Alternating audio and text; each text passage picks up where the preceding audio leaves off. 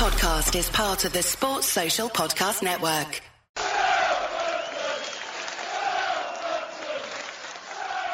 I'm Frank Benali. This is Klaus Lundekvam. I'm Matt Letitia. Dean Hammond's here. And you're listening to In That Number. Here is Letitia.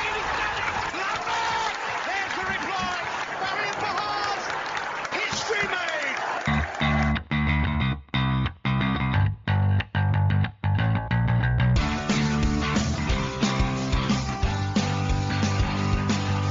It's James Beattie. Oh, Belter. Man, they've got a hat-trick. That's an unbelievable hat-trick to Sadio Mane. Shane Long takes Southampton to Wembley. Graziano Pella with a left foot strike. Ward-Prowse lifts it and he's got it in as well. And Danny Ings has done it again.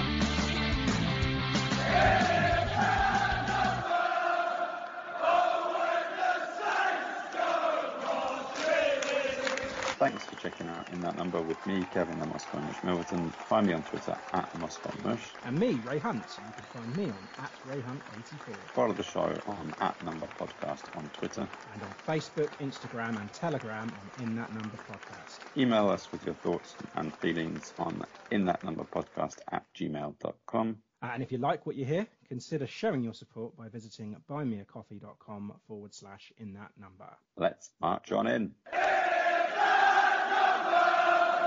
Welcome back to another episode of In That Number. This is episode 202, Life After James Ward-Prowse. We have a jam-packed episode with the fallout from Gillingham and all the craziness from Norwich to go through. And we have all the news regarding James Ward-Prowse and Tino Livramento, transfer roundups, plus we have to look ahead to next week's visit to Plymouth Argyle. Joining me as ever is the Moscow Mush, Kevin Milverton and Tim Bazance. We are back as a three for the first time since the end of last season, so it's good to have a full squad to choose from. Gruesome threesome.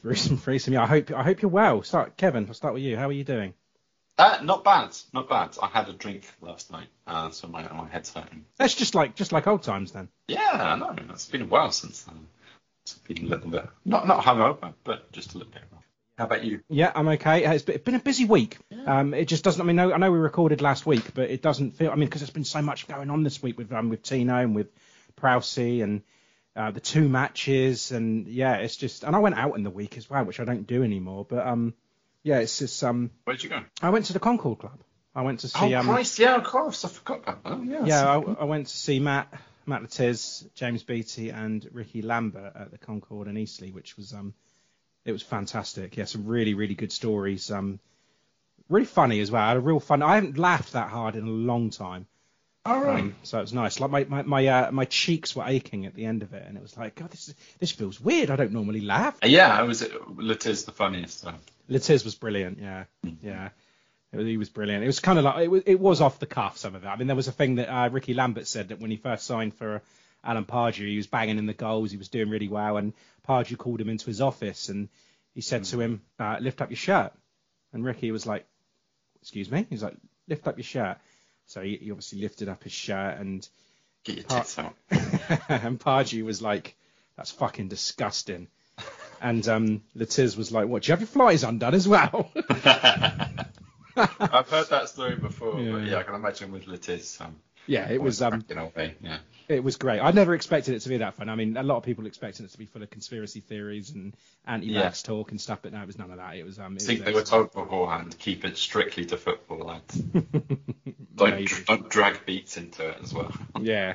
But no, it was good. And Tim, how are you? It's good to have you back on. Yeah, it's good to be back. Lots of crazy news, lots going on, and obviously lots of unfortunate news, in my opinion. But happy to be here and happy to be able to talk to you guys for first time in a long while. So let's have some fun. Let's try and have some fun anyway, because we lost a few things this week. We lost Tino. We lost our captain. The beating heart of this side, James Ward-Prowse. We lost our status in the EFL Cup for another year. Our winning streak of 1. And probably should lose another set-piece coach as well. And I've lost... half the squad as well. Yeah. I've lost my temper quite a bit as well. So Yeah, and it's been an incredibly tough week for any Saints fans to endure. But it ended in that 8-goal thriller and a point, which could have been a lot worse. Probably should have been a lot better also. But all in this week, and it's never a dull moment, is it, Kevin? No, I can't. When you went through that, I just couldn't believe that, Tino, this has all happened since we last recorded. I know. It seems so long ago. And Gillingham, that was like Tuesday night, and it's crazy. But yeah, I mean, Gillingham was just god awful, wasn't it? I mean, Russell Martin made some harsh but fair comments post-match on Tuesday night, which I'll get into shortly, and I want your opinion on what he said. Some very under par performances at Gillingham and dumped out of the league, but dumped out by League Two opposition yet again. We're getting some bitter comments from the fans, and I've been guilty of that too. But I'll try to take a positive spin because, you focus on the bigger picture and all that. Come December, we'll probably forget about this game completely. And this week, and again, we don't need the extra games fattening out the already loaded fixtures and the weeks. And players were all changed from last Friday, and they're young. But I mean, if you add up all the Premier League appearances of the starters on Tuesday night, it amounts to 641. So there's plenty of experience to be able to deal with Gillingham. And truth is, we just didn't. And I'm gutted. I am really gutted to have lost that game. Yeah, not only did we just lose the game, we just deservedly lost the game. It's not like we lost it on, penalty kicks after, a couple of large injuries on our team. We rotated the entire team out. There was no gelling whatsoever, and we got pummeled and deserved to get kicked out. Now, do I want to be kicked out? No, but understandably the loss, it was deserved. And while you have, yeah. We have 8 more games in the league. So if you added up the EFL Cup, what's the focus? The focus is to get back promoted, and let's focus on the league. That's what people are going to say. Well, it's kind of bullshit that we lost. Now, if you got to put up a good fight and you lost to Spurs away or something like that, then so be it. But we lost to Gillingham away, and it's a bunch of bullshit, and it sucks. So. And Norwich, yeah, wow. I mean, still catching our breath, I guess, and just a crazy outcome. Goals galore. Dodgy errors at the back, just set pieces once again, and we're conceding a goal a game to set pieces, but that's not changing, is it? But yeah. Anyway, before we get into the news and before we get into all this, if you're interested in joining our Discord, then please get in touch. You can join in with our game discussions, predictions league, fantasy football, fantasy championship, anything. It's all good fun. It's all completely free as well. So if you want to join us there, then get in touch and we shall get you in. And also, if you want to support the show, then just please visit buymeacoffee.com/in that number. Any donation would be really, really appreciated. As I say, got a lot to go through today, guys. So we'll get into the ITN news now.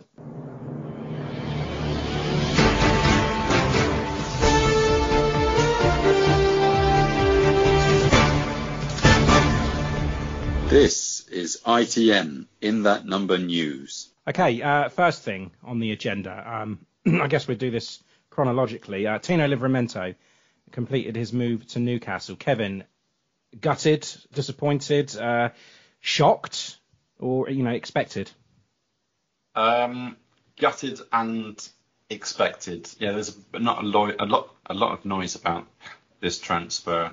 And we thought that, from his comments as well, that he might show a little bit of loyalty to the team for nursing him back from injury and sticking with him and, proving himself in the team for a whole season. He hasn't had a chance to do, albeit in the Championship.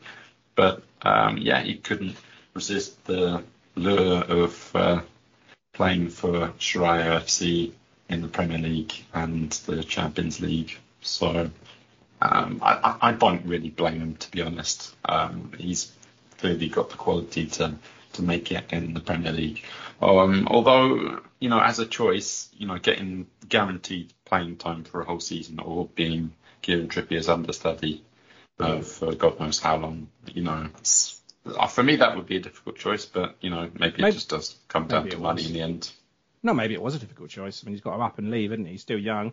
But yeah, on the bench yesterday for their 5-1 win over Aston Villa. Never come on, of course, so obviously not needed. But yeah, Tim, how are you feeling about this? Are you do you feel like, because we've seen a lot of disappointed fans, and a lot of fans are saying that we put in a lot of effort into his rehab, and as soon as he gets a chance to go, he's gone. And are you feeling like that? Are you feeling bitter? Are you feeling disgusted? Or are you just like, you got to accept it for what it is? Well, you don't have to accept it, but you got to recognize the situation at hand. So if there are two players that I didn't want to lose this offseason, Tino was number 2. And recognizing why, they saw the potential and they saw the buildup of what could be, the potential that he has. So to me, with Newcastle coming in with such a large bid, basically Southampton played the money game of they're holding out for the money that they feel is appropriate for the value of the player, and then they're given the opportunity to give the player the choice in that hand. So Tino found as an opportunity to go to Newcastle, slot in as their right back. It looks like he's going to still be able to play maybe in the Champions League, but with Trippier being the locked-in starter and the captain of the team, who knows exactly what'll be coming about. So racking up the incoming money. Obviously, we made a profit on him, the exact amount, with the sell-on clause that Chelsea has. Don't know. And ultimately, I think he has a massive potential. I would have hoped for him to stay at least one season, and if we got promoted, then he would have been even more valuable and more money. And it's the player. It's not about the money for me, and it stinks. And I really wish that he would have stuck around, but he didn't. And wish him all the best of luck, and we'll always appreciate seeing him play in person. Yep, absolutely. Yeah, well said again. And another one, this one really, really hurts, is James Ward-Prowse. Bid accepted, has not actually been confirmed yet, but, Russell Martin has said that he's gone. I think he's having his medical, or he's had his medical, is what I've heard. Off to West Ham. Some split statements from the fans regarding this. I'm not here to tell anyone how they should respond to it. It's up to them, of course. But for me, this is just the consequence of relegation, isn't it? It's hard to take, and he will go down as a club legend for me. And I know people have said that to be a club legend, you need to be like Letiz and play, one team club. I don't think that's true. I think the fact that he's been here since he was 8 years old, and he does give everything he's got on the field. Maybe not so much in recent months, but that's the whole team, not just him. But he has been the most important person at this club for a long, long time. Certainly since we've started this podcast, Kevin. And just fond memories, and just hardly a bad game. Giving his all the time, plays nearly every week, every minute. Some incredible moments to take away. And it's hard to let him go. It's hard to move on. But again, he has to fulfill what is he, 27, 28? He needs to be playing in the Premier League. He needs to be playing European football. And that's going to increase his chances for playing for England. So, and at this point, Kevin, are we even going to discuss the wages that he's going to be on, or the increase on that? Is it really worth it? I don't think it would be that significant, to be honest. I think it is from more Championship to Premier League. It is. I'm not saying so much last season, but the rumour is that he's one of the players that didn't have the clause in his contract that his pay would be docked if we got relegated to the Championship. So ostensibly, he has been earning the same wages as he was in the Premier League. And West Ham are a big club, but I don't think they're offering silly money. I think it's more about, and you've got to be offering quite a lot for Prowse to up and leave, even if it is to London. I suppose he doesn't necessarily have to move anywhere. But yeah, I think their chance of staying in the Premier League, breaking that free kick scoring record, and having the chance to play in Europe. He's said before that that's been the highlight of his career, playing in Europe, and he'd get the chance to do that this season, replacing Declan Rice. And his maybe last chance to get into that England team. He's reaching the end of his international career if he has one. So we can't blame him. I think 30 million is probably around the lower end of what we're expecting it would take to let go of him. There obviously hasn't been that huge amount of interest that we were expecting. So it's a shame to lose him, but I think it suits him. Yeah, and Tim, this wasn't a surprise at all. We knew it was coming, but some fans are acting like it is a surprise, like because we've gone this far into the window without losing him. I think a lot of fans were thinking that he would stay, or he has decided to stay on. But it was never going to happen, was it? He was always going to move to a Premier League team, whoever it was. I always held out hope. I felt that he could have been that guy who just wanted to stay in Southampton, regardless of the level of play. But congrats to him for being able to want to succeed at the European level. I think he probably got a slight pay bump. If he was on rumored as 100,000 a week, he probably, I'm just going to take a guess at like 120 there at West Ham, because he'll be playing Europa level. So I think that, with the challenge of being and the opportunity for him to go into probably a potential Euros campaign, and I think he has a good shot at it as well, especially if there's a couple injuries here and there. He can definitely slot in. So to me, I said the two players that didn't want to lose this offseason, this was obviously number one, and we've lost them both in a week. Yeah, and culturally, James Ward-Prowse is Southampton. Southampton was James Ward-Prowse, and we can call it the Kane years, actually, if you saw that, because during the time in which Kane was at Tottenham in the high level or in the Premier League and continually playing, James Ward-Prowse had the exact same time frame. So to us, I guess that's the level. And to me, I just, I fell to my knees and feeling pretty hurt from all of it. But I wish him all the best. And while I'm sure as hell not going to root for West Ham, I'm definitely going to be rooting for him in whatever he wants whatever he does. So I wish him all the best. I think the identity of the team is really going to be tough to make up. And with the not the Gillingham game, but the definitely the Norwich game, I felt there was something missing there, especially in the center of the pitch. Yeah. Apparently he was at St Mary's yesterday to say his goodbyes. Well, I didn't see him. I think he was in the box. He said his his goodbye to the players. He was in the players in the dressing room. Yeah, he was in the box. But, that's what obviously. Kev, how wow do you think he's going to do at West Ham? Well enough. You think he's definitely going to slot into that Declan Rice mold? I think he's definitely going to score more goals than Declan Rice, because that wasn't part of his game. Yeah. I suppose it depends how West Ham are going to play this season. I mean, they're not particularly favourites to set the league on fire. I think most people expect them to struggle this season, especially with the fixture congestion that they'll have them playing in Europe. But I think they'll be fine, and I think Prowse will be fine. Like when Højbjerg went to Spurs. Speaking of Spurs, they've just given a penalty away, I think. Have they? Is it Brentford they're playing? Yeah, 1-0 up though. Sorry, yeah, go on, carry on.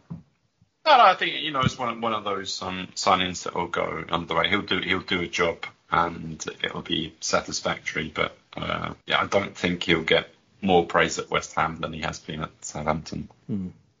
Maybe. Hopefully he gets more praise anyway in the eyes of Gareth Southgate. But yeah, Kevin, another one coming in. Joe Lumley. This is when we were recording last week. This was a rumour that was strong enough that it was going to be made pretty soon. But he's here now, and whether you like it or not, we've got ourselves a third goalkeeper. Yeah, I mean, from what I'm hearing, he is absolute shite, so he'll fit right in. Yeah, a lot of the Middlesbrough fans, I've seen it on social media now after you mentioned it last week, are saying, good luck, he was dog shit. Yeah. Okay, but yeah. Tim, another one coming in as well, Arsenal prospect, Zach Orr. He comes in, no doubt he's going to link up the under-21s. Described as being a commanding centre-back, and he's played at Arsenal for a decade, but left without receiving his senior debut. So, yeah, it seems like a good move for everyone involved there. Yeah, I was in awe of the signing. Yay! I think he's going to be awesome. Why didn't I think of these all puns? As long as he's not awful. Yeah. He's got a nickname ready for him, whether he's good or bad, doesn't he? Yeah, there you go. It's there. Lewis Payne is joined Newport County on loan for the season. That's another one we expected. He just keeps going out on loan, keeps coming back. But yeah, so he's at Newport County for the year. Ainsley Maitland-Niles has gone to Lyon. A bit of a surprise. He didn't have a club, did he? Because while he was with us, I think Arsenal said that they weren't going to renew his contract. So he's joined up with Duya Cheleta at Lyon. That's fine. Yeah, no. Speaking of Lewis Payne, didn't he score against Newport in the cup? Yeah, I think he did. No, he got an assist, didn't he? He didn't score. Right. He got the assist. He came on and that's when we won 8-0, wasn't it? But yeah. Mm. It's fine. Fans Forum is on Tuesday the 15th of August between 6 p.m. and 7 p.m. The panel will be Russell Martin, Marianne Spacey-Cow, Jason Wilcox and Mr. Dyson himself, Phil Parsons. Definitely a great one to go if you can. And if anyone's listening to this that is going, please try and get some information about incoming transfers, about replacing the likes of Tino, replacing the likes of James Ward-Prowse. And after yesterday's performance, we need centre-backs. Not just one, we need quite a few of them. Because I don't think Bednarek and Stevens can play together, and one of them's not going to. Both of them aren't going to go out of the team, are they? So I do think we need to get some centre backs. Transfer news. Have you got any transfer news that you want to discuss, Kevin? A bit. I mean, Lavie is the obvious one. It looks like he's going, but we've whipped up a real bidding war, haven't we? Every time that Liverpool have come with an offer that's under 50 million, we've told them to fuck up. And now Chelsea apparently are interested. Now they signed Caicedo. I don't know how serious that is, but I think the signals are clear to Liverpool. Stump up 50 mil, he's yours. Thing is, they've been saying this all summer. Yeah. Like, you pay 50 million, he's yours, and they'll be like, 30 million, 35 million. Yeah, I don't think you're quite listening. Yeah, I think the last bid, or even the Chelsea bid, was 48, wasn't it? So, no, 50. And we saw that we're not fucking about. Same was with West Ham. They started with low ball offers for Prowse. When they come with 30 million, okay, fine. Yeah, exactly. Not rocket science. He knew he would have the pick of clubs really in the Premier League, and he's got a big choice to make if he does still have a choice between Chelsea and Liverpool. If Chelsea is still in the market, personally, if he has a choice, though, I think he'll choose Chelsea simply because if you remember, just after we signed him, they put in a stupid bid last season saying that they wanted him, but nothing obviously happened. Saints said he wasn't for sale, and they had no reason to sell him, obviously being in the Premier League still. But in terms of his career, Tim, do you think Liverpool would be the right move for him? Because I mean, if you look at last season, Chelsea are heading in the wrong direction, aren't they? I mean, they've lost Havertz, Mount, Kovacic, Pulisic, Aubameyang, Kante, Poch has just come in. There's massive changes at Chelsea, and everyone's unsure on how they're going to do. But with Liverpool, Henderson's gone, Fabinho's gone.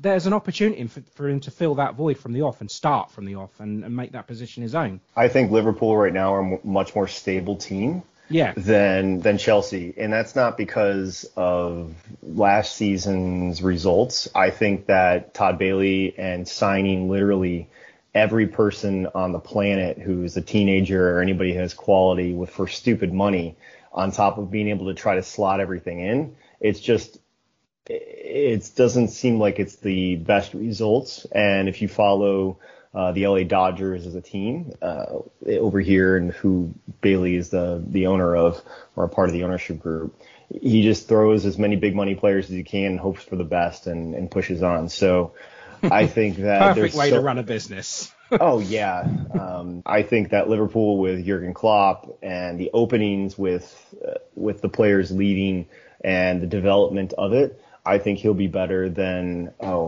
is it Bajetic? Bajetic, Stefan. He's also close to a 19-year-old, and he's a midfielder, defensive midfielder. And I think European football, there's going to be a lot of chances for him. He should go to Liverpool for the sake of his career, but if you want to get for the entertainment in the team, go to Chelsea. Go for it. Yeah, I agree. I think it'd be a good move for him to go to Liverpool. Kev, James. Makes perfect sense. It does, yeah. James McAtee from Man City. I think he was on loan to Sheffield United last year, which they lost, and he was a big part of them going up. I'm not too sure if that. I mean, that seems to have died out a little bit now. I'm not too sure what's going on there. Have you heard that one? No, I don't know anything about him at all. Yeah, he played 37 games for Sheffield United and scored 9 goals last season in the Championship, and obviously they got promoted. So losing him was, well, they're not fond of it. Put it that way. And speaking of Sheffield United, apparently they put a bid for Will Smallbone. Yeah, I don't think that's going to go anywhere, isn't it? Well, I mean, I hope not. But at the end of the day, they're Premier League now, aren't they? So again, it's the same situation. But James Ward-Prowse obviously is a Premier League player. I'm not quite sure Will Smallbone's there yet, even though he's had a couple of good performances lately. But apparently not took interested. a bit of a knock to the ankle yesterday, so that he might have a little injury. Yeah, impact injury. Yeah. Mm-hmm. And I've also seen that Crystal Palace are interested in Alex McCarthy. Yeah, please. I think there'll be a crowd of fans willing to drive in there. Yeah, I'll take Bazunu as well. I'll take them both. No, Yes. buy one, get one free. Yeah. But who else have we got? I mean, okay, Flynn Downs, we talked about him. Apparently, he's having a medical as we speak, so that seems to be a done deal. True. Yeah. Bella Kotchap. Yeah, to Dortmund in the region of €20 million. That's what I'm hearing. Yeah, he's nowhere near the team. I haven't seen him in training. He's obviously not going to be involved as. Yeah, I think him and Saliso, it was quite clear that they were going places, not to the championship. So yeah, I think if Lianco or apparently Roman Perro are other options as centre back, I think we do need to be looking at other options and getting a replacement. I hope they're working on replacements. And I know that they've said that we need to trim down this squad. We need to get players out the door before we can get them back in the door. But time's going to run out. We're going to lose all these players. We're not going to have time to replace them. So I hope they are working on finding these replacements. Yeah. I think you'll see a lot of loans coming in towards the end of the window. So if we're looking for players, I think Downs will be the start. And if you're looking for a center back, maybe a younger one who wants to get some game time, or an older one who's not going to be the main player in their squad and is looking to get that game time. So I think you'll see beyond Downs, I think I'm going to guess with 2 more signings, and both of them will be loan. I don't know if we'll have a permanent.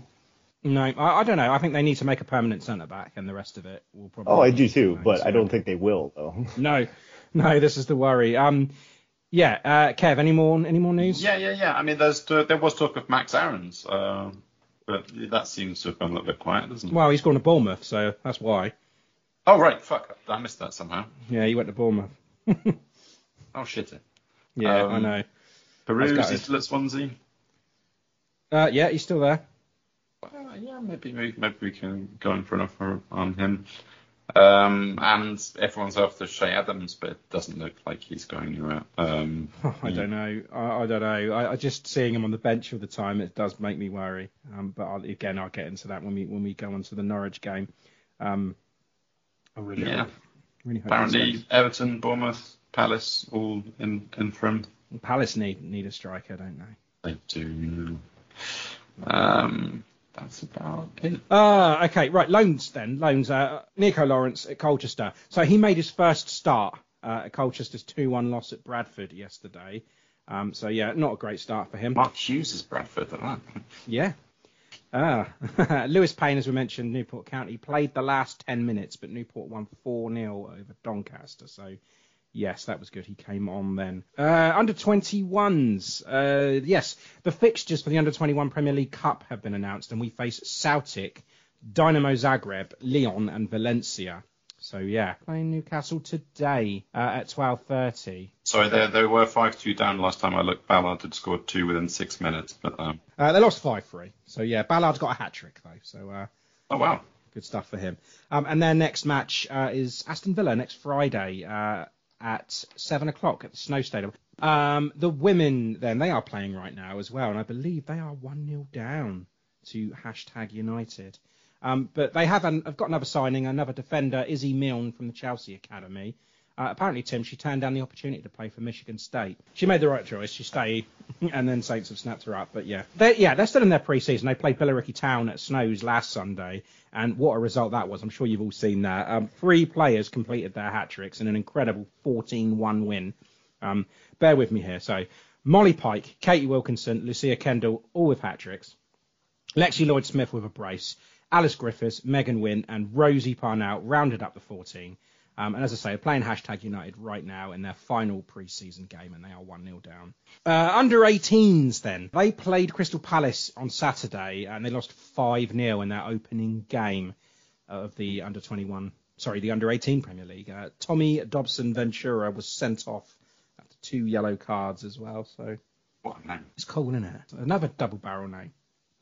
We do love them. They play Aston Villa also next week, Saturday the 19th, and that is at home, Staplewood. Okay, right. As I say, lots of matches to go through, and we'll start with the Priestfield Stadium, the Carabao Cup first round against Gillingham. Incredibly gutting result and performance. I mean, completely shocked. No one really saw that coming. Knocked out at the Carabao Cup first hurdle to League Two's Gillingham. Yeah. And you just have to feel for the 1,800 odd that travelled to Kent on Tuesday. Be utterly embarrassed and let down by that display. And sorry, there were 1,800 travelling fans. Yeah. That's about a quarter of the attendance. Yeah, I know. It took a good lot there, but yeah. Ashley Nadesan, he put them up before half-time, before Robbie McKenzie scored twice for an unassailable 3-0 lead, and then Charlie Alcaraz grabbed the consolation at the end. But ultimately, we exit the cup, and the chances for game time for the younger, hungrier players will have to come in the league. So, yeah, very disappointing. Kev? I mean, right from the beginning, it was another confusing lineup. I think 11 changes. Yeah. Russell Martin's got us back in that Saints tradition of scratching our heads when the team sheets come out and wondering what the fuck the formation is and who's playing where. Apparently shoehorning Perot into the centre-back position for no apparent reason. A few youngsters, Jaden McGomer, Sam Omani or Shea Charles getting the start.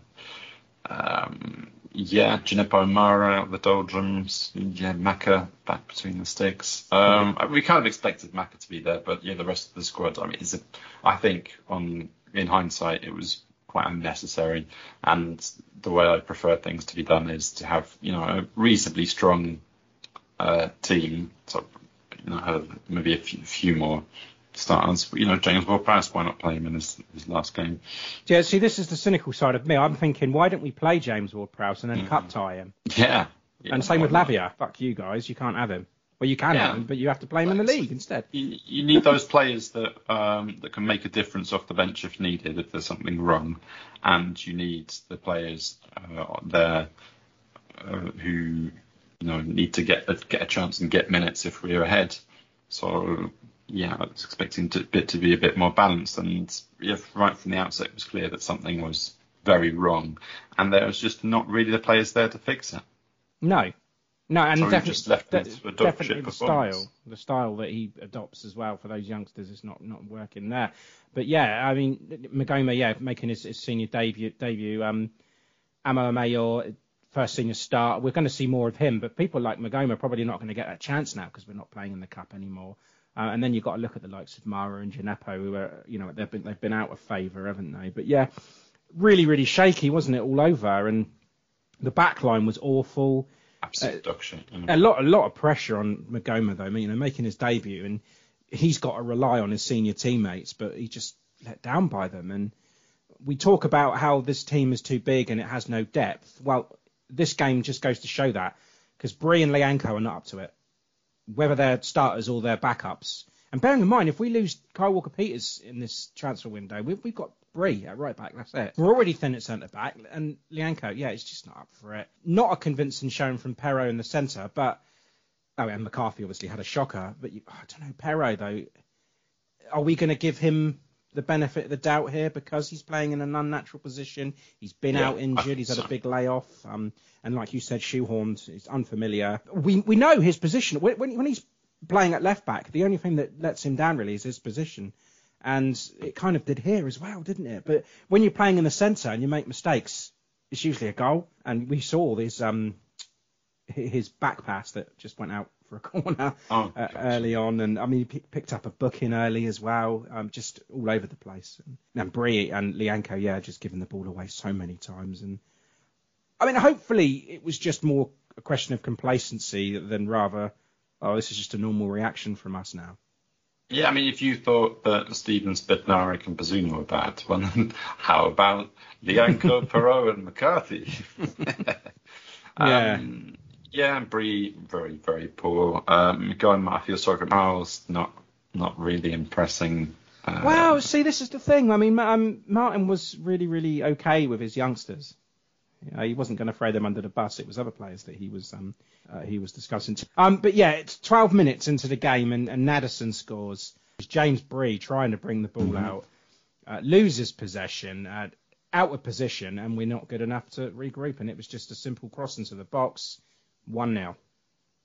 Yeah, Lianco and Pro, they were too slow even to get to him. He's not the fastest of players, but he charging down that left wing.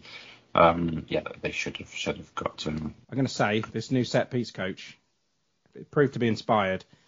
Free header from a corner. What the hell are you working on? Happened against Norwich as well. I mean, well, no, that wasn't a goal, was it? We were just lucky to get one because he hit the crossbar. But that wasn't enough. You can't leave people free on corners. It's so simple. But yeah, they hit the bar and McCarthy was absolutely nowhere near. I think Shea Charles was supposed to be marking actually as well, but he was nowhere near him. Made him look like a right fool. And then on the 51st minute, and this may shock you, Kevin, Gillingham made it 2, and it was from a set piece. Hard to believe, right? Yeah, I mean, Mac looked even more of a bumbling twat in this one. How bad was that defending? Horrific, yeah. It's a free kick, isn't it? Yeah. Just looping up the far post. And, McCarthy decides to dive over the ball. Yeah. It doesn't take much of a touch on them. Elmer and Mackenzie both get a touch on it and just roll straight under him. Yeah, that ball was unchallenged on 3 separate occasions. Like first the head, then it goes down, and then it goes into the box, and he's just tapped it in. 3 attempts we could have got that clear, and we never did it. Deserved everything we got. Yep, and then another set piece, another goal. It's almost like giving a penalty away. Shock horror, yeah. And yeah, poor Tyler Diblin, he came on for his debut with only 6 minutes to go, and it's like, what are you going to do? But we did get a goal back, as I say, Alcaraz, and good finish from him actually. But the damage was done. Yeah, and Cammy Doyle, also coming on. He looked all right actually. He did well to hold the ball up and feed it in for Alcaraz. Yeah, yes, he did actually. I want to talk. Have you heard Russell Martin's comments? Yeah. Okay, because I really want to get into this because I quite liked it because it's not. You take a look at what Ruben Sayers was saying at the end of a loss, and it was all players are working hard. They're doing this. We know what we've got to do. We'll be better, but you never actually believed it. It was just all, sucking up to the fans and not throwing his players under the bus. But what Russell Martin said after the game completely changed that, and he wasn't afraid to call his players out. I want to get to grips with everything that he said after that game, and I want to get your opinions on it. So, yeah, I'm going to pick the bones of this statement. So bear with me on this one, Kev. Are you ready? Yeah. Okay, so I saw too much stuff that we haven't worked on and people trying to write their own script. We weren't brave enough to play properly in the first 25 minutes. After Friday's performance, rather than doing the stuff we work on, we had people doing stuff they wanted to do in self-preservation mode. There was too much disappointment and way too much pity and feeling sorry for themselves for some people. And they're probably the ones who understand they won't be here or they know they won't be a part of the journey. We had one player playing out of position, really, and we didn't see that being a problem. Out of the 9 senior players, a lot think they are Premier League players. You're not when you turn up like you did tonight and you don't stick to the work we've done and don't want to be brave enough and feel sorry for yourself. We have a really big squad, but I'm not sure we have a really big squad of players that can help us. It's not a worry. We trained with 10 boys at home this morning and 8 guys who were outstanding on Friday and will be huge in what we do. There were probably too many on the pitch who think they would be elsewhere, and that's my fault. I should have took that into account more, but I thought it would be a good chance to show what they can do on the pitch. Wow. What do you make of that, Kev? Yeah, I mean, I'd like to put some names to the descriptions on who feels that they're not going to be here this season. Wow, okay, so I'm glad you said that because he's praised his younger players, right? Yeah, I think perhaps given them a longer leash. So like Magoma, Amo Amayor, Charles. He was great. Yeah. Everyone else is fair game then. So we have to look at the players like Mara, Gineppo, Lianco, Bree, maybe Perot. But those are the sort of players that I think he's referring to. They won't be here again anymore, or they won't get that chance anymore. I know he's talking about Bree because what Bree did for that opening Gillingham goal was not what Russell Martin wants. Mm-hmm. He just picked the ball up and decided to run with it. That's not what they worked on. They were working on passing it around the back. He decided to go for it. He lost the ball, didn't get into position, centre backs weren't quick enough, weren't switched on, and they went 1-0 down. But yeah, considering how Ruben Sayers defended his players after every single loss when you needed to give him a rocket up the ass. This is refreshing for me. I think this is a great thing that Russell Martin's done. He's not mentioned any players specifically. Yeah, I think he does have to take a bit of the blame though. He does. I mean, he does say he's the one who picked the squad. That's true, but he does say that there's probably too many on the pitch that think they'll be elsewhere, and that's my fault. So players that think they can be playing in the Premier League still. I think that's Lianco. I mean, if he sees that, then why play him? Well, yeah, exactly. That's his fault. He's taking responsibility for that. Well, let's first talk about the architecture of the conversation that he just gave. I think it's well-rounded. I think it's full of facts. I think it's also full of emotion in that he has created an entire culture and buy-in within the club. So to me, I really, really liked it because I felt that he was a tried and true manager. And while, yeah, you said Ruben Sayers will always go and defend and he's the nice guy, Martin he's got an aura around him that I like and appreciate. So to me, he's just saying a couple players were all right. So you got maybe, Alcaraz came in fine, maybe Stu. And I think that Perot was out of position is the one that he mentioned as he was playing center back in a 5'8" center back. Beyond that, though, everybody else is fair game. So to me, what I like about it is he was honest, open, and really emboldened what is the promotion push. So he needs to get going. He wants the team to get going and make an impact and recognize that every little bit makes a huge difference.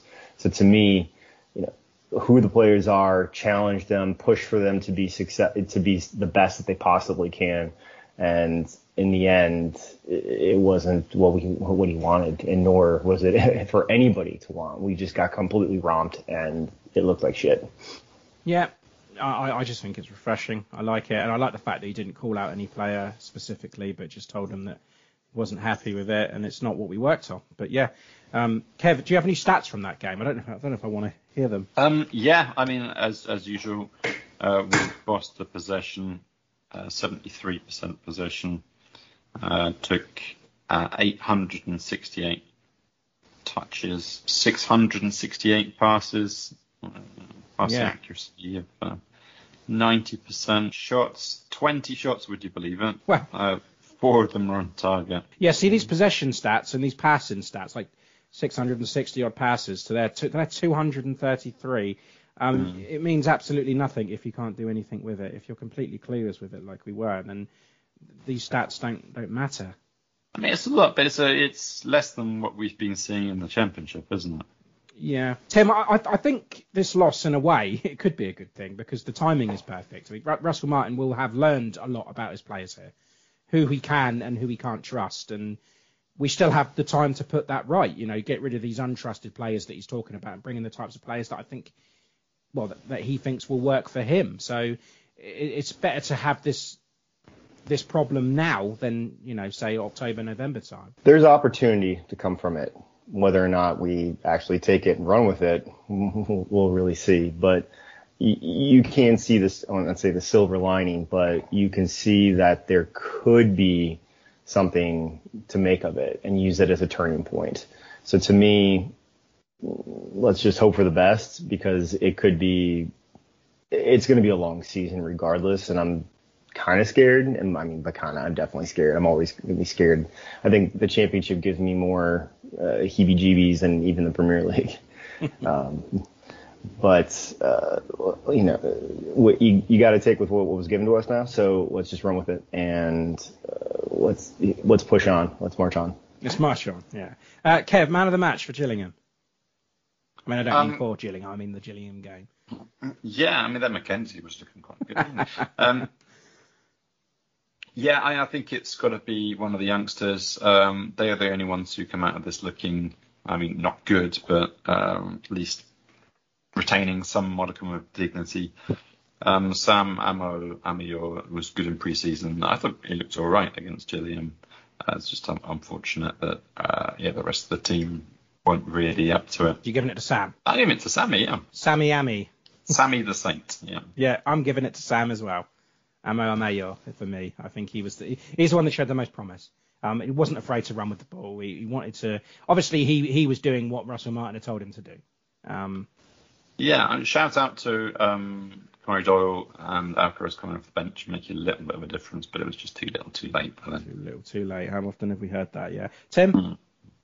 Alex McCarthy, duh. Oh, fuck off. Now you'll see SAA come into his own this season, and this was a part of the opportunity that he's had, and obviously coming on as a sub here in the Norwich game, and then potential injuries, whether we see with Adozie or Tella, if there's anything that comes about from it, I think he'll be the next one to slot in. Yeah, he looked he's exciting, and then he came on. I know that he didn't really have much to do, but he did look good even when he came on against Norwich, and I thought, yeah, I'm excited about this kid, and like you said, Tim, I think it's going to be a really good season for him. It's going to be a breakout now, and let's hope he can continue. And if Adozie isn't fit, give him a go, give him a start. Why not? Everyone wants to see it.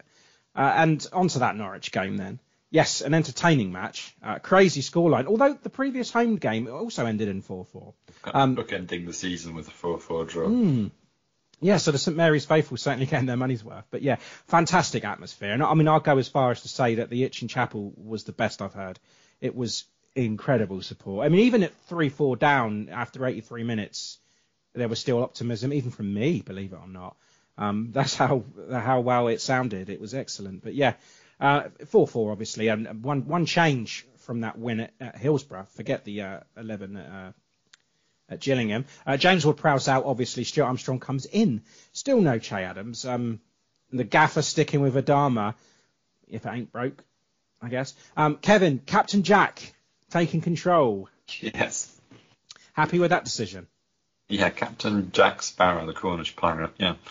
I think we saw it coming. We'd talk about candidates if Prowsey left. Well, I say if and or when Prowsey left.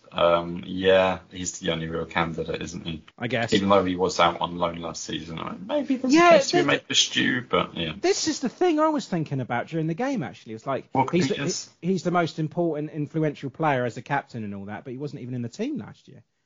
So it's like... But yeah, like you said, who else is there? You can't give it to Walker Peters. I mean, he's going to be off, I reckon. And who else is going to take it? No, I hope Stewie.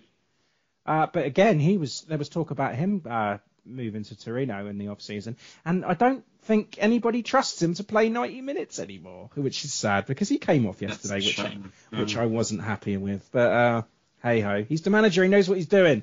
But yeah, other than that, I mean, I still want to see more of Lavia. I know he's going to be going, but I still want to see him just to get the most out of him while we can. He's still our player, the best player we've got in the middle. So I don't. Yeah, but when you've got a player that's worth 50 million, are you going to risk it just for a minimal difference in one or two games?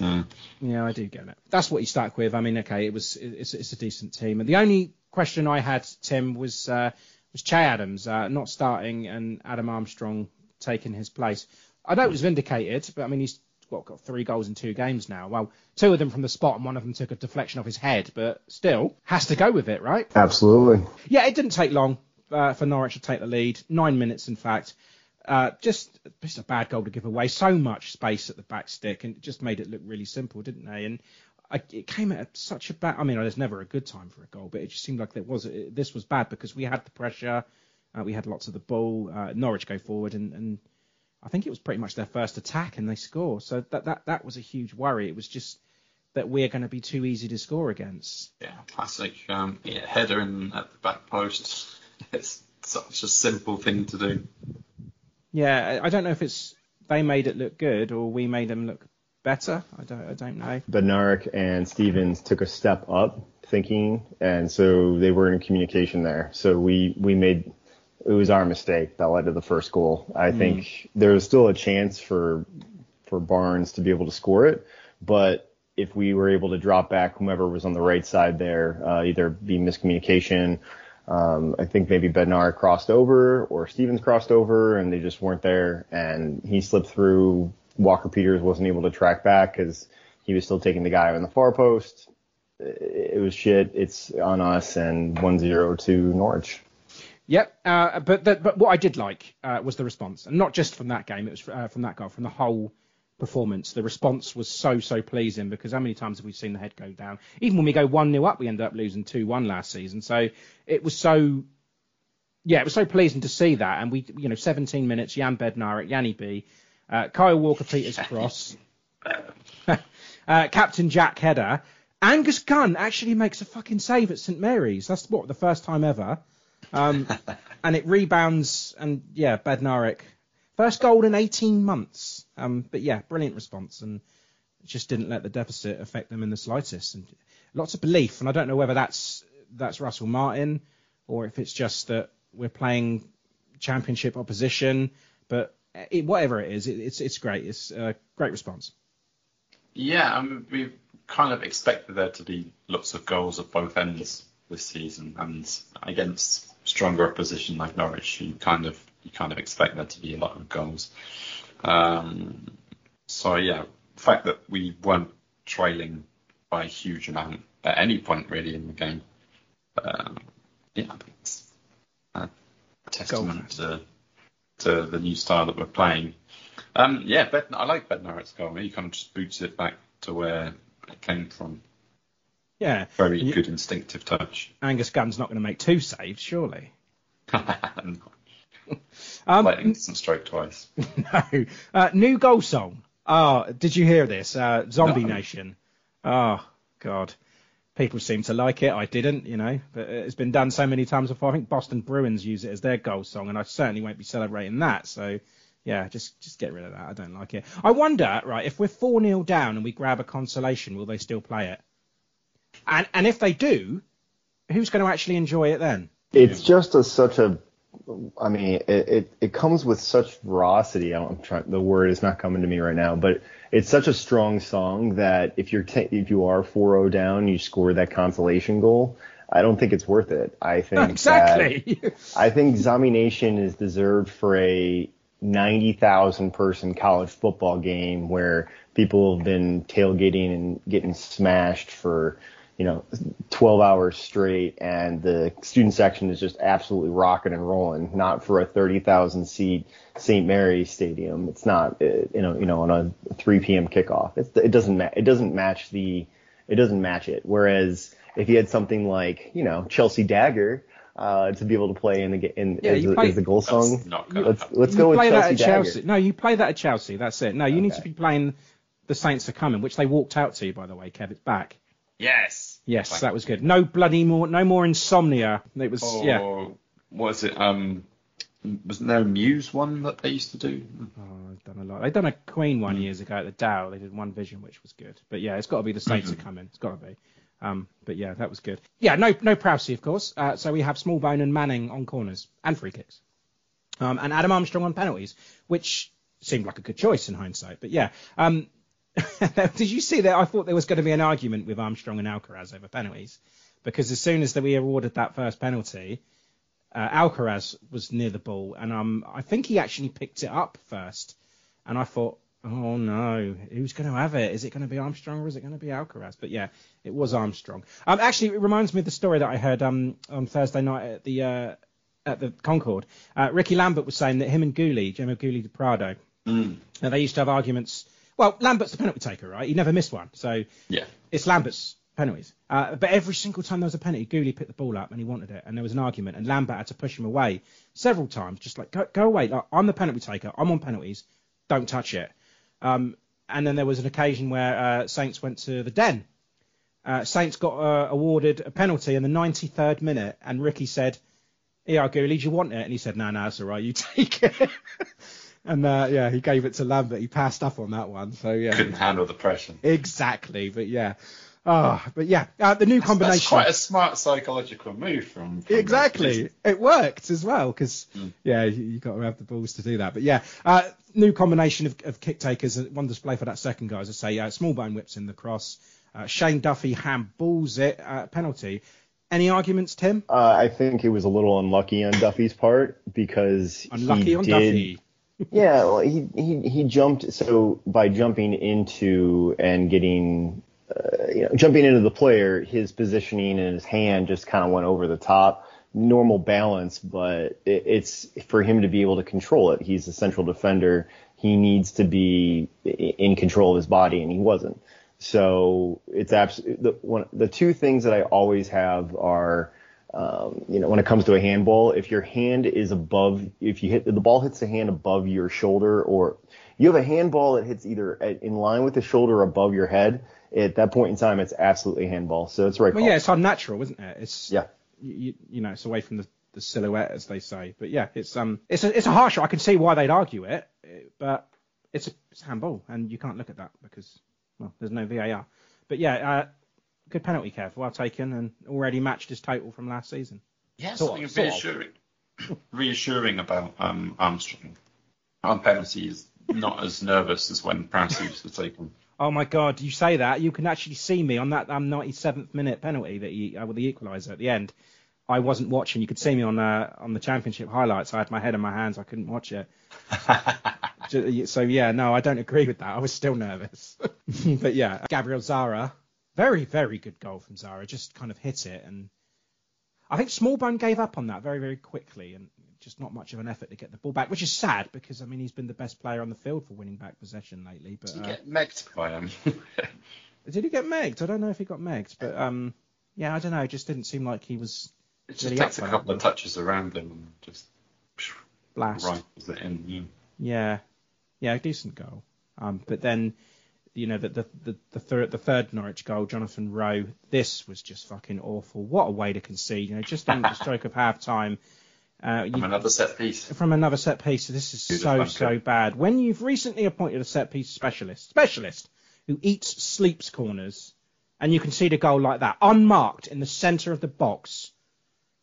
What have you been working on? That's just so. It was right on the penalty spot as well, and the header just kind of loops over into the corner. Do you agree with that? I mean, I think he kind of got to it. He got towards it. I mean, he was just a fraction of a second too late. He was just too far away from it. I mean, I don't want to blame him too much for that goal because actually, when I was at the stadium, I thought it was his fault. I was blaming him for quite a lot of it actually, but then when I looked back at it, I thought, well, he's definitely not going to get the second one. I can't really blame the first one on him. And that one was probably the worst, but I don't know. So there was an unmarked man at the penalty spot and was able to get a header. So I know. Problem. That's the problem. That's the phase one of it. But Bazunu, if he was in a better position, dare I say, if he had a better goalkeeper, that wouldn't have gone in. It makes it hard to defend Bazunu because it just feels like he doesn't do enough. But I really think it's the defense that are letting him down. And if you see his ability to reach, I mean, he can cross the goal in a very low. His distance that he can cover in a leap is pretty remarkable to me. And it's just a shame that it goes right through him all the time. Yes, so he can make the long save to the side, and the problem with the goal was really the unmarked man, and I think his positioning was fine. If he was maybe a quarter step or a half step to his right, I still don't think he gets it. But what I do think is that if there was a person who was even within an arm's reach of him, that player would not have made such a successful header on the ball, and that was the problem. Yeah, the main issue here is the unmarking. Don't get me wrong, that's the reason that we lost that. But Alex McCarthy conceded 3. And everybody is saying you cannot concede 3 goals and hope to get anywhere. Bazunu conceded 4, and basically every shot that hits the target is going in, and no one seems to bring it up. I mean, I was saying at the game, like Bazunu may as well not even be there. At this point, we should just field 11 outfield players because anything on target is a goal. Once I've watched the goals back, I can't really blame Bazunu, but at the time it was just like maybe he was a scapegoat because I'm not a fan of his. So I'm always looking for someone to blame. But yeah, looking back at it, it wasn't as bad as I thought it was going to be. He made 2 saves. Yeah, it's clear where the 4th one, whose fault that was. But we'll get to that in a second. But yeah, once again, though, the response, it was fantastic. From the start of that second half, we could have scored 3. We're just all over them. And Adams comes on for a dozy, and it works almost immediately. I guess he was a bit lucky with the rebound from his wayward pass. But, I mean, the movement and the tempo that we were causing there, and it deserved a reward, and we got it. And, yeah, that was a really good finish. Game back on, Kev. Yeah. I mean, it's a pure Martin ball, isn't it? Bedmarek to Armstrong, just a really quick touch to Adams. And I think he's looking to pass it towards Armstrong, but it kind of gets tangled in some Norwich legs. And just, again, instinctively, when he's got those split-second decisions, he takes one touch and then just glides it across into goal. Yeah, it was a good. Yeah, exactly. Yeah, it's like when he's got more time to think about it, he messes He'll fuck it up. Yeah, exactly. But the fourth goal. I mean, I thought that was going to be it. We were done for the score, and 3-3. What a game! But no, Christian Fastnacht. Ryan Manning. I mean, he's been brilliant pre-season. Start of this season, he's been great, but this was a horrendous error. Just a gift for him. I mean, he just got it caught in his feet, didn't he? And Bazunu was never going to save that one. I mean, it's quite an extensive catalogue of errors, isn't it? What, the whole game or that in general? The whole game. And that one. It's Teller who gets out-sprinted by Giannoulis. And that just sort of looping ball out there. I don't know what the fuck Stevens is doing. No, but but once again though, the belief to get back into the game from even going 4-3 down that late, not just because it was an open game, but I mean the tempo was great, and we all know Russell Martin's slow build-up style. But when we need a goal, there is another way to play, because we saw that. And we didn't see any of this last season, so that was good to see. And it was a penalty. I'm unsure about this one, Tim, because Giannoulis, he pushes Kyle Walker-Peters, and he goes down, embellishes maybe. Does he? I don't know. I mean, he made the most of it. No, it's soft. It is a soft one, yeah. It's soft, but it's a penalty. I think what Norwich got screwed on was, I don't think that was an offsides on that goal that they had with Barnes in the second one, basically off the corner kick that they had, or the free kick. I think that I really think that they got hosed, because I think Giannoulis, or whatever his name was, I believe he was onside. VAR would have intervened at that point if it was in the Premier League, and Thank they would goodness. have. Yes, in that case, it did save us, but. I think the penalties are both penalties. Yeah, it's soft and he ran through. And what the reason for the penalty is, you saw the the forearm. Yeah, no, I can see why it was given. I just think it was a bit harsh. I think if that had been the other way around, if we'd have conceded a penalty like that, I don't think we would have been too happy about that. Put your forearm down, and if he went in and it was just his body, then it wouldn't have been it. But because of the forearm barge, that was the reason for it. Yeah, and well done to Armstrong, Kev. Nerves of steel. Like I said, I couldn't watch it. Let alone having the balls to take it. 7 minutes into stoppage time in front of over 30,000. Well done. Yeah, that's why you're getting paid. Yeah, brilliant. It's he's eclipsed his total already now. Double figures for Adam Armstrong. It's coming. Yeah, I think that the second one was actually pretty poor. Gunn just went the wrong way. The first one was great. Gunn's never going to save it. So if it was off target, then fine. But yeah, Gunn was never going to save it. No, I would say it's a poor penalty, because it was basically waist height, and just to the right, he went the same way, or the same direction. Gunn would have easily saved it if he went the right way. But that makes Adam Armstrong the top scorer in the championship at the moment, doesn't it? Yeah. Well, if you include the steal off the Teller. But, yeah. Yeah, well, I think we have to, don't we? Yeah. It's great. But I mean, just with that penalty, I thought that Kyle dived. Yeah, I'll say he embellished a little bit. I think he made the most of it. I think it's a dive. Yeah. So you would have booked him for that. Yeah, I wouldn't have given the penalty. Would VAR have overturned that? No, it's not. No, it wouldn't have. There's not enough clear and concise evidence that would have said it. Maybe not. No. Yes, Russell Martin style. I don't think it's helping us at times. It's not improving us, I don't think. And I think it put us in trouble quite a few times, because if you get a team that presses, and Norwich were pressing, and in the sense they were playing the same sort of style as we were, because they had a shocking defensive display also, but they were pressing up high and they were passing it around the back also, which is probably why it was a 4-4 draw. But being pressed in possession at the back is a complete disaster, and it almost cost us a few times. So I don't know. There's a time and a place for it. We did say this before that, we can't go playing like that against the likes of Norwich.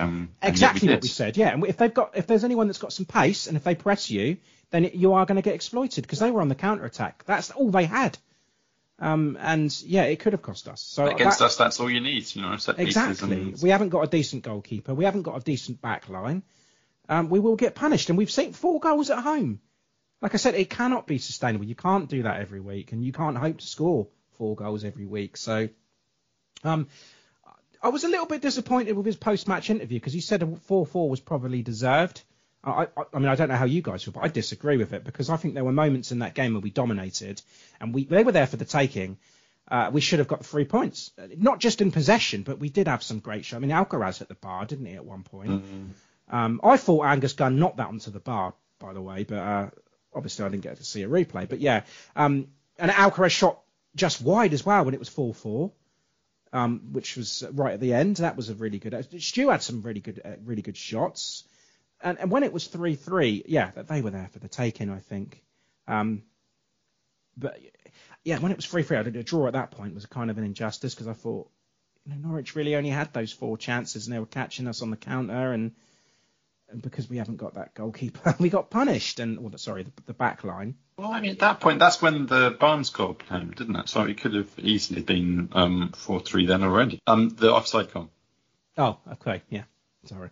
Yeah. Yeah, and then Bazzuno pulls off a double save. That must be the 2 saves where they came from, where it's Fastnacht, isn't it, on the counter, and follow up by Springer. Yeah, that's where the 2 saves come from. So yeah, it could have been 5-3. It could, yeah. So it could have been a lot worse. I get that, and we've come away with a point. But as I'm saying, more of the game, I felt like we were going to get the 3 points here. That was, I think anything less was an injustice. But the way we got back to 4-4, then you take it. But it was a bit like against Wednesday when that pressure was you kind of felt that the goal had to be coming. Yeah, but then I didn't see a goal coming because I just didn't think we had enough to break through. But well, all those shots and possessions, we only scored 2 goals. So, but yeah, we can score, but we can also concede. That's I did say last week that this Norwich game is going to be a big marker, and it also because Norwich are one of the top teams in the league, and you're playing at home to a top team. We'll see how we get on. And not only that, without Ward-Prowse as well, see how we're going to fare for the rest of the season. Going ahead, I think there's a big week ahead for Russell Martin to sort out that defence. And please sort out those bloody corners. Can't be having that anymore. Set pieces, for God's sake. Just do that non-stop every day.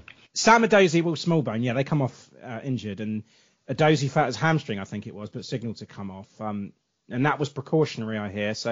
And Martin said he'll be okay. So I do think Adozie will be in line for that Plymouth game. Smallbone, as you said, Kevy, took a heavy whack on his ankle.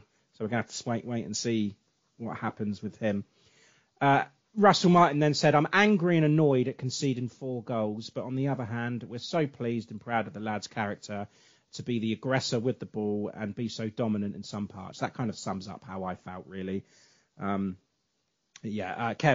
some stats? Yeah, possession. 70% possession again. There you go again. It's unbelievable, isn't it? Almost 1,000 touches, 928. These are going to be we didn't really talk about this before, but these are going to be the key stats, aren't they? That touches and passes, yeah. 709 passes, 89% accuracy. Yeah, the passing accuracy is good. It's going up. 29 shots. Lots of shots. Lots and lots of shots. 8 on target, though. So fucking hell. Not great. XG? Say 21. 29. I got 31 for some reason. Oh, okay. Maybe they were blocked and they were just disputing it. XG, Tim, do you know XG? I'm going to go with 2.2. What, for Saints or Norwich? For Saints. Well, Norwich had 2.0. 2.0. Ours is going to be high. It's going to be like. Well, we had 2 penalties, so that's 0.75, so that's 1.5. right there. I'm still gonna go with 2.2, 2.3. 3.5. 3.6. Wow, I'm off. Tim, man of the match, you can go first. Great question. There's a lot of there was a lot of quality throughout the team. I think Alcaraz is just waiting for his moment. He's had a couple great balls in and looks to be, one of the first people on the team sheet, if not the first people. Our defense is looking rough. If we fix our defense, we have an elite attack when it comes to the championship, easily top 5 based on what we're seeing so far. And if we keep Adam Armstrong and Shea Adams, which I sincerely hope we do, we can potentially outscore people. So if we just get that center back in or somebody who can solidify. So the defense needs some work big time. I love Smallbone for a lot of the things that he did. Stu came in and did his job with what he could do. But 90 minutes on the pitch, running around, making a fool of himself, and wants to be here with us and fighting is Adam Armstrong. Yeah, I'm going to take him too. Adam Armstrong for me as well. Because when I saw the lineup first, I thought, my first thing I thought was, oh Christ, Che on the bench again. And I keep thinking that Che's going to be off. And what's Armstrong doing that Che isn't? Well, they're both scoring goals, but Armstrong gave it everything yesterday. And yes, I know his touch isn't as great as Che's, but he does put a shift in, and he never stops pressing. No matter what the minute, he's just tracking down that goalkeeper, the wing backs. I mean, that track back slide tackle was absolutely brilliant. And his nerve to take both penalties as well under so much pressure. Yeah, and I just think, he deserves man of the match for me. Just very, very worthy. All right, yeah. I was 50-50 between Adam Armstrong and Will Smallbone, who I thought, that again, he was under pressure, taking over from James Ward-Prowse in that central midfield role. And again, I think he did really well. So this time I'm going to give it to Billy Boner. Will Smallbone, even though he didn't do anything to stop the second goal going in, but no, that's fine. Hey, if we're going to chalk up everybody's mistakes, nobody will have a chance. It's a good point. No, I do like Smallbone. I mean, I'm really, really taking notes during the game of what he's doing now, and mental notes, and just the amount of times he wins the ball back. I mean, I haven't got the stats here, but it must have been quite a lot. Yeah, he's been brilliant. And it's a lot better than I thought he was going to be. And I think we're probably going to see a lot more bids coming from him from Premier League teams, annoyingly. But. Yeah, he topped the table for tackles. Yeah, there you go. Yeah, I just think he was great at breaking down the play of Norwich, stopping all the counters that they did have. Well, not all of them, obviously, but yeah. Anyway, Plymouth, Tim. Plymouth Argyle next Saturday the 19th of August at 12:30 kickoff. Early start for the travelling Saints fans at Home Park. But it is on Sky Sports if you can't make the journey, so stick it on there. Previous time we played Plymouth, right, was May 2011, and that was a 3-1 win. And Ricky Lambert with 2 and Ryan Dixon with the other. And they actually edge us on head-to-heads, which was a surprise. 32 wins for Saints, 34 for Plymouth, so only 2 more, and 26 draws. Very good win at Home Park on the opening day. A 3-1 win over Huddersfield, I believe, Tim, and a great goal from Ballymumba, returning to the championship as well. Away to Watford on Saturday and managed a 0-0 draw, and that was against a team that won 4-0 on the opening weekend. So I don't think they're here to make up the numbers now, as I thought they were, and they're turning some heads. And Stephen Schumacher is doing a great job there. And he was he in line for the Saints job at one point? I'm pretty sure he was. Yeah, I want to say that. Yeah, he was number 2, wasn't he? After Russell. So if you're to believe those rumours anyway. But yeah, of course they were champions of League One last year, and certainly, Tim, they've got me worried now, and especially at Home Park. So try and persuade me to predict a Saints win here, Tim. I'll do what I can. So Steve Schumacher, you just mentioned, EFL Manager of the Year last year in League One. So finished top of the league. So they made a absolute, just, I wouldn't say a mockery, but they did a great job and came out of, I wouldn't say came out of nowhere, but they were rated to be, they had 7th best odds seven best odds to be promoted at the beginning of the season from League One. Didn't know so taking a look at that, great opportunity for them to be able to succeed here in the championship. So the Pilgrims, I think that's probably one of the coolest nicknames that are around, and just a lot of cool things. I mean, I like their name, Home Park. It's very homely. It's very nice. And also their kits too, the green and gold. Big fan of the way that they've got the away kits, white with a nice stripe. So all in all, I mean, I don't want to hate on them. I really don't want to hate on them. So what to expect? So they brought back most of their players from last year. Some of them were on loan, and they were able to sign a few of them. And we mentioned Bali Mumba. So Mumba Mania is a big push. He's initially that left wing back in a 5-3-2, but really, when you see the lineup and where he was at in his heat map, he is definitely in the left wing position. So I think he's basically a Tesco Alphonso Davies, because he can push the ball up. He basically resembles what Alphonso Davies is. So if you ever take a look at him, not as quick. Yeah, that's why it's the Tesco version. So. Yeah. But watch out for him. He's their key player, and go back and look at that goal when he took it at Huddersfield. So that was amazing. It was fantastic. So good. Congrats to their season so far. Currently with 4 points, they made a great start. And Watford's pushing top half of the league, and so getting that Huddersfield win, even though they're probably one of the ones in line for relegation. No, don't say that. See, Tim, Kev, I'm getting 2010, 2011 Saints League One vibes from Plymouth. They've pretty much got the same core of players, and they're just taking the league by storm. They're underrated. Yes, they are crossing the Atlantic and landing at Plymouth Rock, just like the Pilgrims did. So, no, it's going to be a tough game. It'll be a home park advantage for them, and the slog of the championship really just pushes on. So, I'm way more nervous in the championship than I am in the Premier League, and I don't know why, but I think the idea is that we are out to win every game, and even, I want to say, a bogey game where you've got a ridiculous September coming up where there's just a lot of quality teams that are there. So could we do it? Yes. I think that we definitely have a chance, and they will I think they'll sit back just like every other team that has so far, and it'll be 70-30 possession. We'll have a billion passes, and it'll be tough. They will be able to counter, and that's where most of their goals came about when they beat Huddersfield. Kev, so, do you see Russell Martin tweaking the defence at all? There's not much you can do, really, is there? Well, I know. I bet you could put somebody else in there as well. What, like Yanko? Yeah. That's not going to improve it, is it?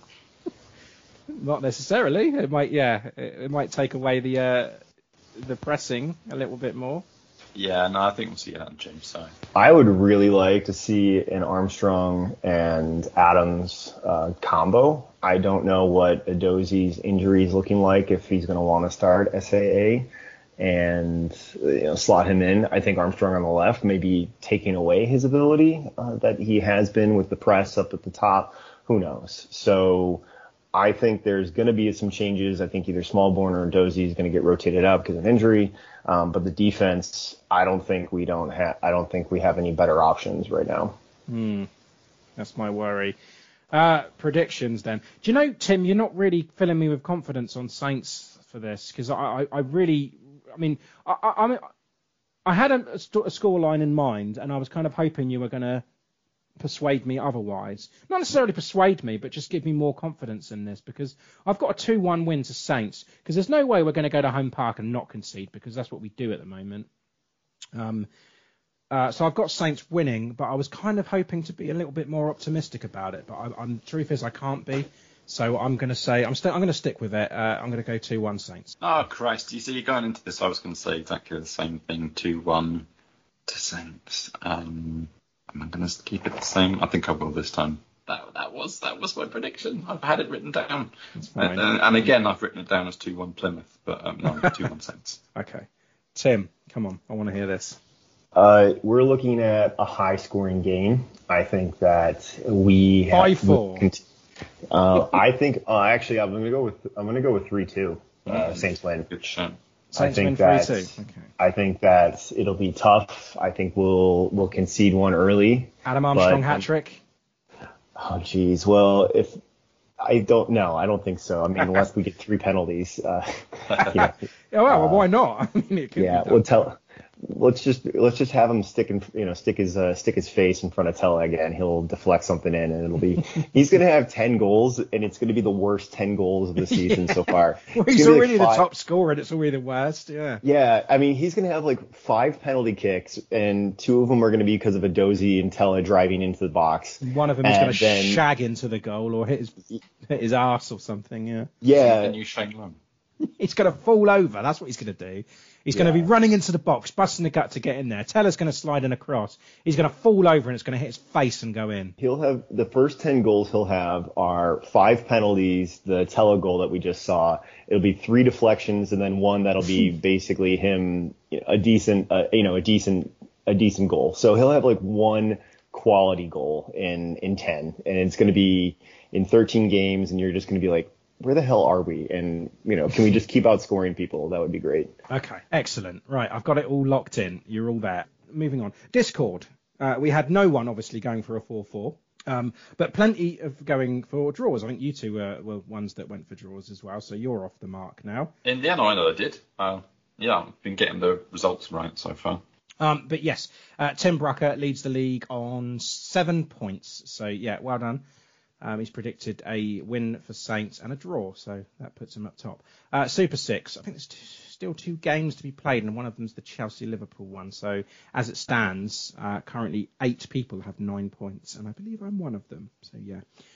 Fantasy football, Kev. At the moment, as we speak, the big league, in that number podcast league, we've got Newchester Pula. Oh, he's still top. Adrian Gelder, 70 points. At the moment. That's good call. I know Tim's got 60 points at the moment as we speak. Kevin, you got 57, Kev. Okay. So you're doing well. Is Tim the top podder at the moment? I believe so. I'm on 15. That can't be. No, I'm on 22. But I mean, I've still got a lot of players to come in. I've got some stuff. Did you not captain Haaland? I haven't got Haaland. Oh, what? No, I didn't go with him this year. I actually captained Evan Ferguson and he scored. So. No, I didn't go for Haaland. I was trying a different approach this year, if I'm being honest. I just wanted to build from the back, and I've got a real solid defensive line, and I've got 2 solid goalkeepers. So interesting. And it proves to be not working. So because one of my defenders didn't even play, but I got Wilson to come in. Ben White will come in for John Stones. That's where we are. What about the Fantasy Championship?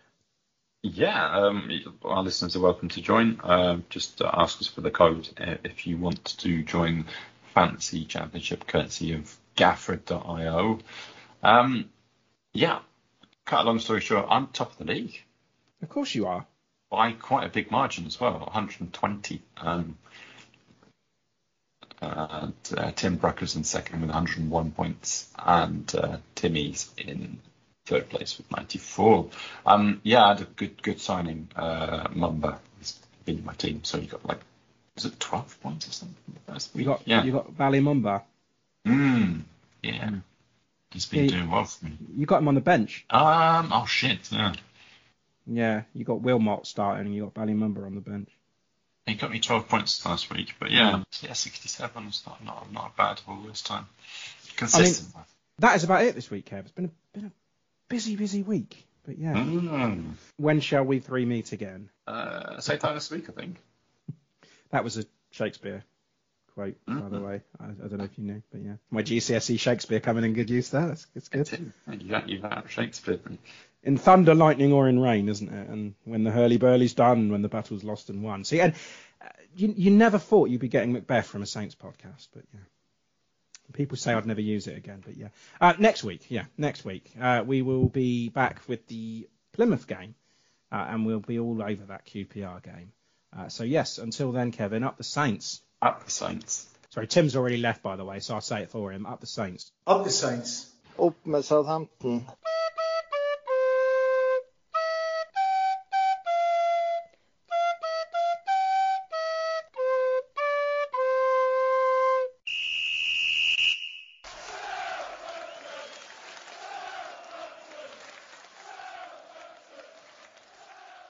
Sports Social Podcast Network.